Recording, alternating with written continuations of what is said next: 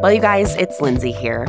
After a tumultuous week where we somehow still released 4 brand new episodes, I made the decision on Friday morning, while starting a 6-hour IVIG treatment, to hold off publishing episode 17 until Monday, October 23rd. I know I don't owe anyone an explanation as to why we need to take another break.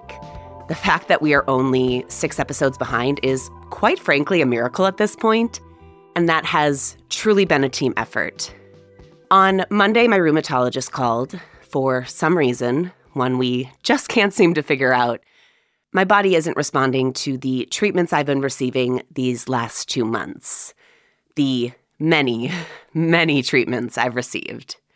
Before he called, I had 2 doctor's appointments scheduled for the week, max 90 minutes. After I got off the phone with him, I had another 13 to 14 hours pending. It feels very fitting that in our last published episode, episode 16, Rach Burton and Embracing the Neurospicy Life as a Deaf ADHDer, we talked about the struggles that can come with transitions. I am craving stability. I am craving structure and a schedule, something called balance. All things I was enjoying even just a few months ago. My life is different. Everything is different, and I'm still working to figure it all out. And that includes how we produce this podcast.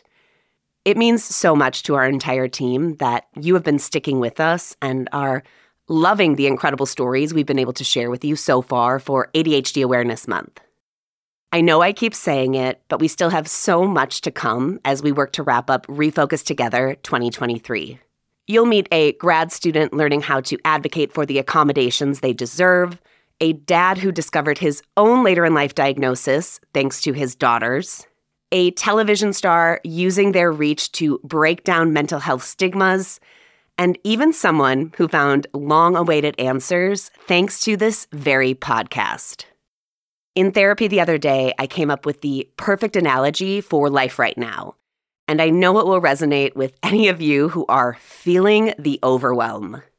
Do you remember playing board games as a kid? You'd get it all set up. I was obsessed with Life and Monopoly, so there was a lot to organize. And because it was a game, there was always a winner and always a loser, and sometimes the loser, and I'll admit that this was sometimes me, probably more often than I would like to admit, the loser would lose it and mess up the game, throwing the bank around and messing up the game pieces, the houses, the hotels, essentially causing so much chaos, the game they were losing couldn't continue.